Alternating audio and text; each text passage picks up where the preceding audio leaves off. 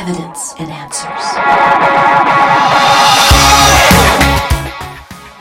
You are tuned to Evidence and Answers radio broadcast with your host, Pat Zukeran. Pat is an author, teacher, and international speaker in the area of Christian apologetics, the defense of the Christian faith.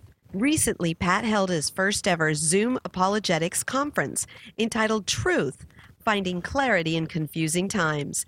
Guest speakers included Kirby Anderson, Fazal Rana, Randy Manley, and our own Pat Zukeran. Today on our show, we will be listening to our final question and answer session that was offered. Stay tuned, you don't want to miss it. First question here is, what about hermaphrodites, people who are born, half male, half female? Is that a case to show that people are born transgender? No, not if you go strictly by the definition of what transgender means. Transgender, strictly speaking, is a person who is born with the physical presentation of one gender or another, but wants to be or thinks that they are another gender. When you're born with different parts or different genetic makeup, that's not a choice. That's a biological difficulty that needs medical attention. Yes. And you also have to take into account the fall, right? When sin entered into this world and its effect. And also, hermaphrodites, how have we treated them? We've treated them very successfully. How? We don't say, well, you're half man, half woman. Whatever gender you feel like on Monday, that's what you are. And on Tuesday, if you feel like the other gender, okay, go be the other gender. What the medical profession does is, as the person begins to develop, they see which side is more dominant. And then they do surgery so that that person, ends up moving in the direction of either male or female. That's the healthiest way that we treat this case of hermaphrodites. We have a couple of Hollywood stars and athletes, and others. And so that's how we treat the area of hermaphrodites there. Here's another one for you. Where does gender identity end? I'm a 50-year-old man. Can I go back to high school as a 16-year-old girl if I feel I'm a teenage girl? Randy, that's yours. Well, again, that goes back to what we were talking about with our reasoning ability, right? I don't have the man's name in front of me, but just a few months ago, there was a man in Holland. And he was, I want to say he was like 69 years old, but he wanted to change his age on his birth certificate to say that he was 50, because that's how he felt. See, so if we come to a point in our society where what I feel like is what I am, well, Pandora's box has been opened if that's what we allow. And I don't know how far you want to go with this, because we could get pretty sticky with it. But again, it's another demonstration that our reasoning, if we're not careful and we don't think through the issues, it takes us down a very, very slippery slope. Yes. All right. Here's another question. She says, I have a gay daughter who is a Christian. She understands that the biblical stand on homosexuality, but she feels trapped and that it's something she cannot control. I tell her over and over again that I love her, but I will not say it's okay. How can we as a Christian community draw people like my daughter back to the Lord? That is a great question, and it's a tough question because it's real. The first thing that we have to do is, again, sympathize with the reality that the struggle is real. I have no doubt that this girl feels trapped, that she feels like she's stuck. That doesn't mean that she's doomed. Sometimes we put some of these different things on different levels and degrees, and the reality is that we all struggle with some kind of sin because we're sinners. We have a propensity toward different things, and some folks are going to have a propensity toward some of these sexual sins. And it may be a struggle for some time. It may be a struggle for life, frankly. But again, that doesn't negate the idea that God's best is for us to follow his plan, even when it's difficult. And so we need to support folks in this situation. We need to love them. We need to enfold them. We can't support their active practice of these things, but if they have a propensity or a desire, that's something that they're struggling with, and we need to help them to abstain from those types of things. Very good. Next question says, God made us in his image. Surely a loving creator would not want his children to suffer from maladies such as blindness, deafness, etc. Using this premise, could it be that God has made a mistake with an individual's biological sex? Thus, the reason some individuals identify as the opposite sex. That's kind of similar to the one you just answered, but go ahead. Well, it's kind of loaded, too, from a bunch of different angles. Is it possible that God made a mistake? Well, if he did, he's not God. We can go off on that for a long way. But again, going to what you referred to earlier, Pat, the reality is we live in a sinful world. We are broken people. God didn't do that to us. We choose against him, right? When Adam and Eve chose sin, when they chose to God their own life, it came with consequences. Love allows choices, but then it also allows the consequences of those choices to be lived out. And so many times when we deal with these issues, choices are being made, and then when the consequences don't go the way that we would want them to, we have a tendency to point our finger to God and say there's something wrong with him. Yes, and because of the fall and sin entering into the world, we are feeling its effects. And many of us, like you said, are born with certain tendencies. Some are healthy and some are unhealthy. And tendencies that are unhealthy, what do? Well, we try to get you help so we can get you back into a healthy thinking and lifestyle. For example, it's medically documented that if a mother is addicted to cocaine, she gives birth to children called cocaine babies who are addicted to cocaine. Well, in those situations, what do? Do we say, well, you're a cocaine baby, you can't help it. Here you go, have some cocaine, all you want, man, go at it. No, we do everything we can to try and steer you into a healthy lifestyle as much as possible. Or, I'm Okinawan. Okinawans are born hot-blooded, right? So is that okay then? I'm hot-blooded. I get into fights. I beat up my wife. Is that okay? I'm born that way. No, we do everything we can, help you control your temper and steer you, in a healthy, away from a dangerous lifestyle to a healthy lifestyle. Okay, how about this one? If a transgender man comes to church as a woman, how do I address this person? As Miss or Mr.? First of all, you'd have to ask, well, are you sure they're transgender?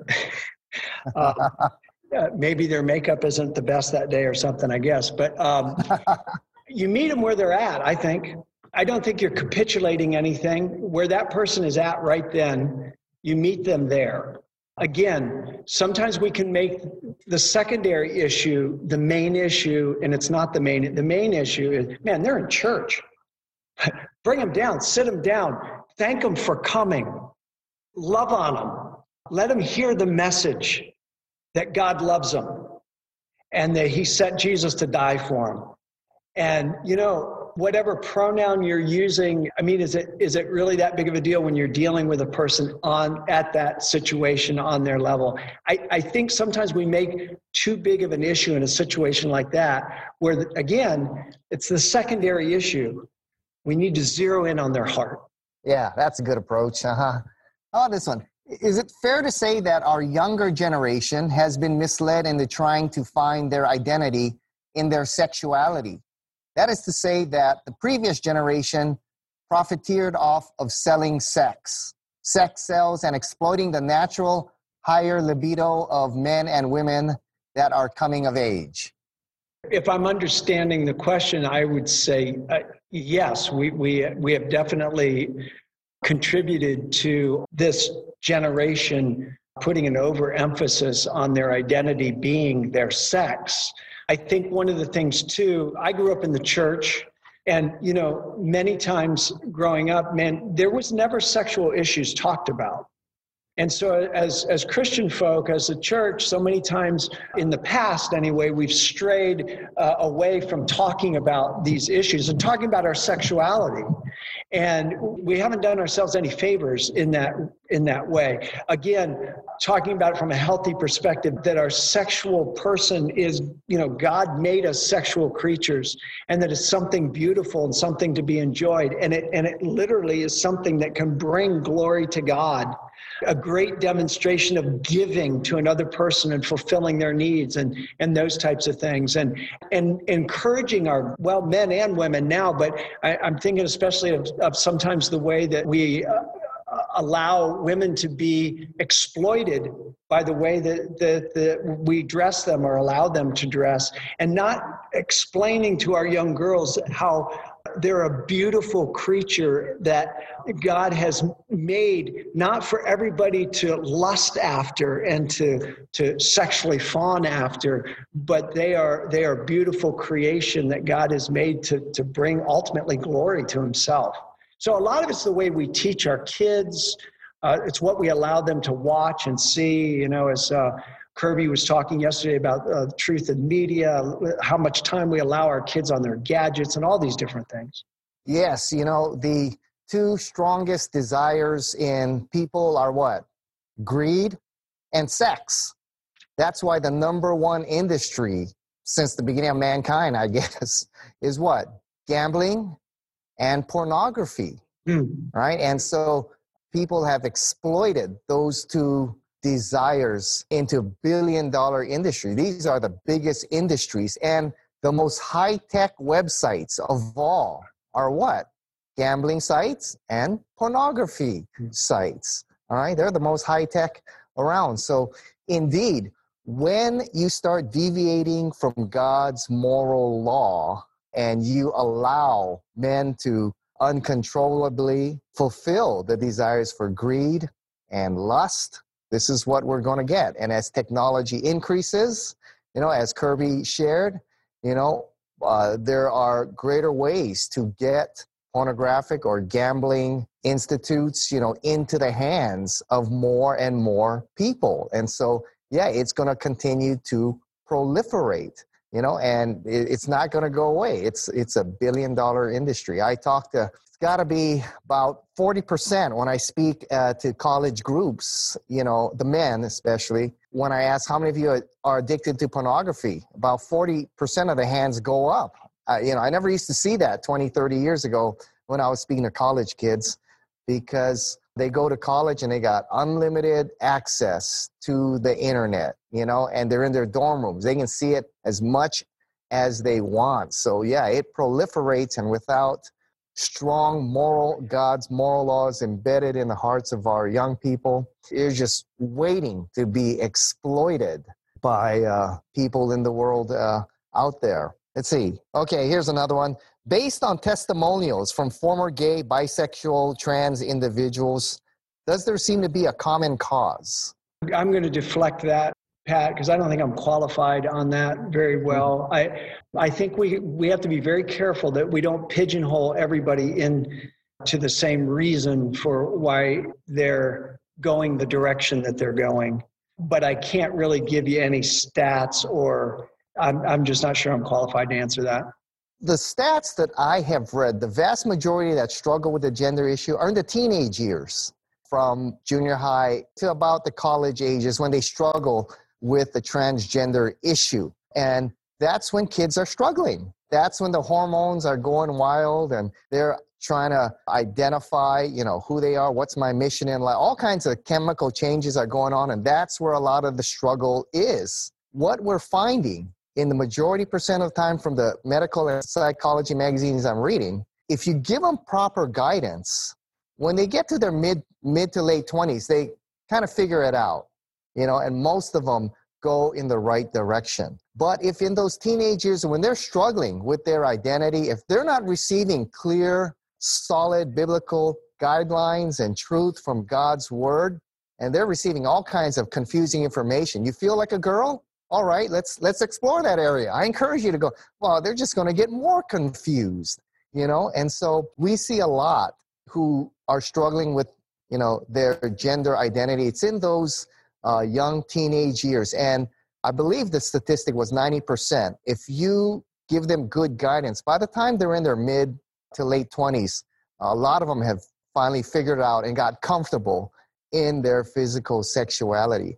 Also, what the statistics are showing now, more and more and more, when we surgically change their gender, when we physically alter their gender, it doesn't decrease or improve their depression. The suicide rate is just as high.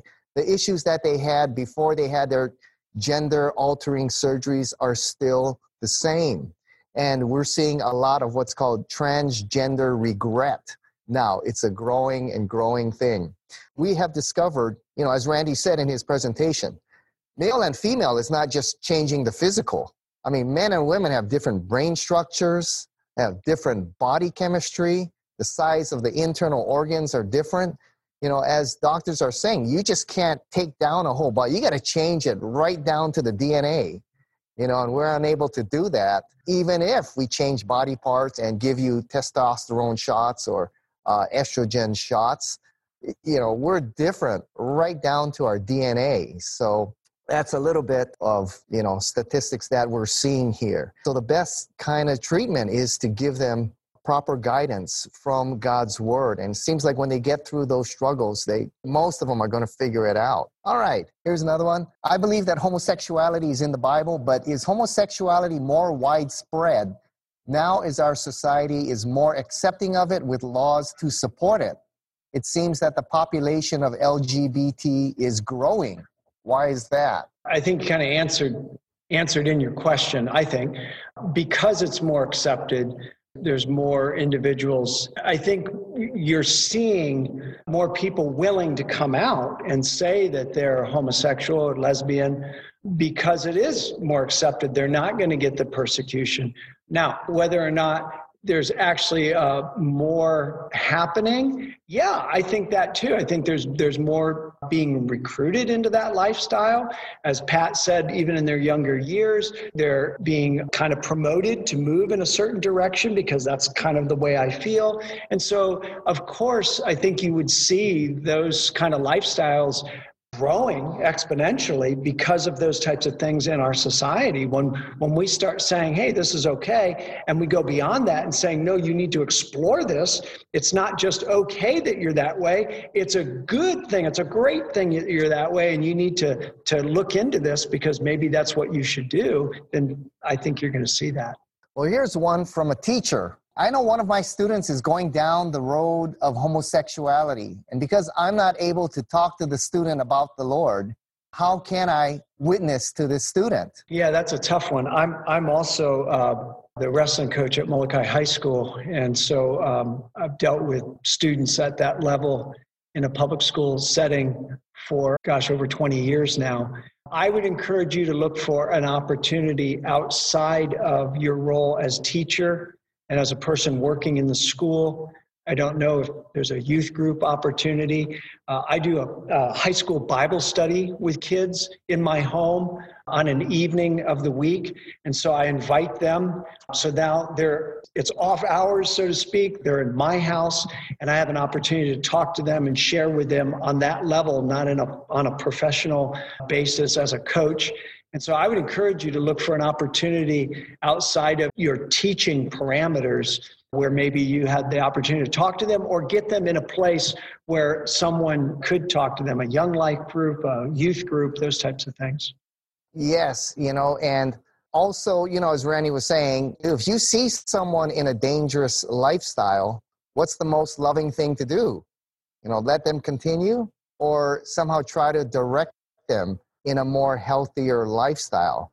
And we know that the human body is not meant for, homosexual activity. Let's be frank. I mean, the anal cavity is a one-way street. Things go out. It's not meant for things to go in. And tremendous damage is done to the human body with that kind of activity. And we've got a high sexual transmitted disease rate in the gay community. I mean, it's a dangerous, lifespans are shorter. You can reach out in love, just explaining perhaps it's a dangerous lifestyle kind of thing, approaching it perhaps that way. And then say, one of the things we want to do is get people into a healthy lifestyle. If you study physical anatomy, I mean, look at the body. It's not meant for that kind of homosexual sexual activity. Second of all, when it comes to the transgender issue, to present the truth on truth. Truth is not what we create here, right? I've read how many books now that says truth, we create truth. Truth is found in each individual. We create truth here,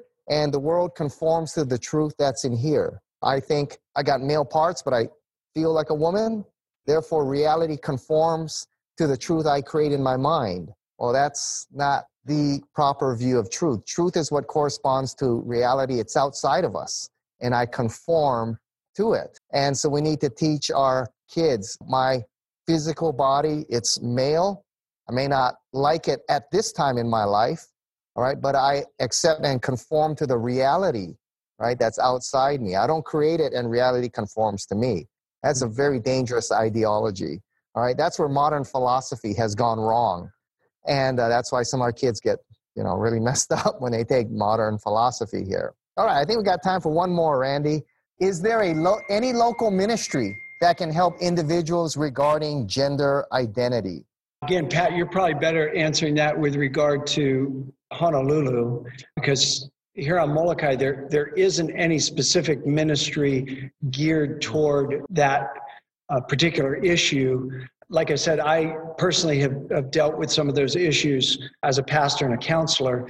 I know there are Christian counselors on Oahu. I don't know exactly which ones would tackle those issues or if there's a specific ministry. So, Pat, I'll let you take that. Yes, we used to have local chapters called Hope International. There are other organizations. I know if you go to Evidence and Answers, listen to my interview with one of our guests, Taylor Mahi and Paul Waydig and others. They have local Hawaii ministries here that help people in the gay community transform their lives for Christ. But I think to add to that question, Randy, what can churches do to better improve outreach to those struggling with homosexuality or their sexual identity? Again, I know this maybe sounds simplistic, but just coming from a church background and being in a church now for 25 years, I think the very first thing that we need to do is have them in our church. They need to know that they're welcome. Now, I'm not talking about putting them in positions of leadership and, becoming your worship leader and taking care of your children's ministry. I'm talking about letting them in the door and loving them and letting them know they're welcome. Anybody else, right? If we knew that someone was an adulterer, hey, wow, they need Jesus. Let's get them to church. If we knew somebody was an extortionist, man, get them to church. If we knew somebody was a petty thief or whatever, we know that people have sin. And we say, man, come. And that's where these folks should be too. They should be at the top of our list, say, man, we love you. God loves you. We can't let the secondary issue become the primary issue. They need Jesus. And once they have Jesus, once they understand that this God who gave them an opportunity for salvation designed me and has best planned for me, man, we can go all kinds of places with that.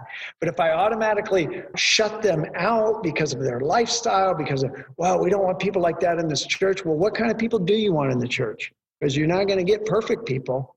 So I guess at that point, you pick your sin. But we need to allow these folks into our doors and love on them and not, feel like we have to walk way around them. They should know this is a place where we're happy that you're here, that God has a plan for you, and we want you to find that out. Fantastic answer. A lot of the interviews I have on Evidence and Answers with those who have come out of the gay lifestyle or struggles with transgenderism. They all say that, Randy. They say, these Christians in this small group Bible study or whatever, they loved me as a person first. They didn't make my sin the issue.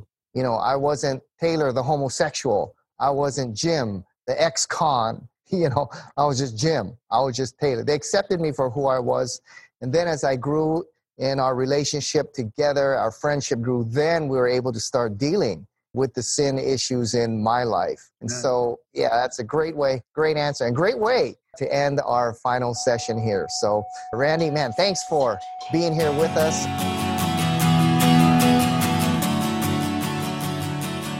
We've run out of time. Thank you for joining us here on Evidence and Answers radio broadcast. We hope you enjoyed today's show. If you would like Pat to speak at your church, Bible study, or perhaps hold an apologetics conference, give him a call locally in Hawaii. That number is 483-0586. Or you may contact him through the Evidence and Answers website. That's evidenceandanswers.org. To keep broadcasts like Pat's on the air, we rely on generous support from you, our listeners.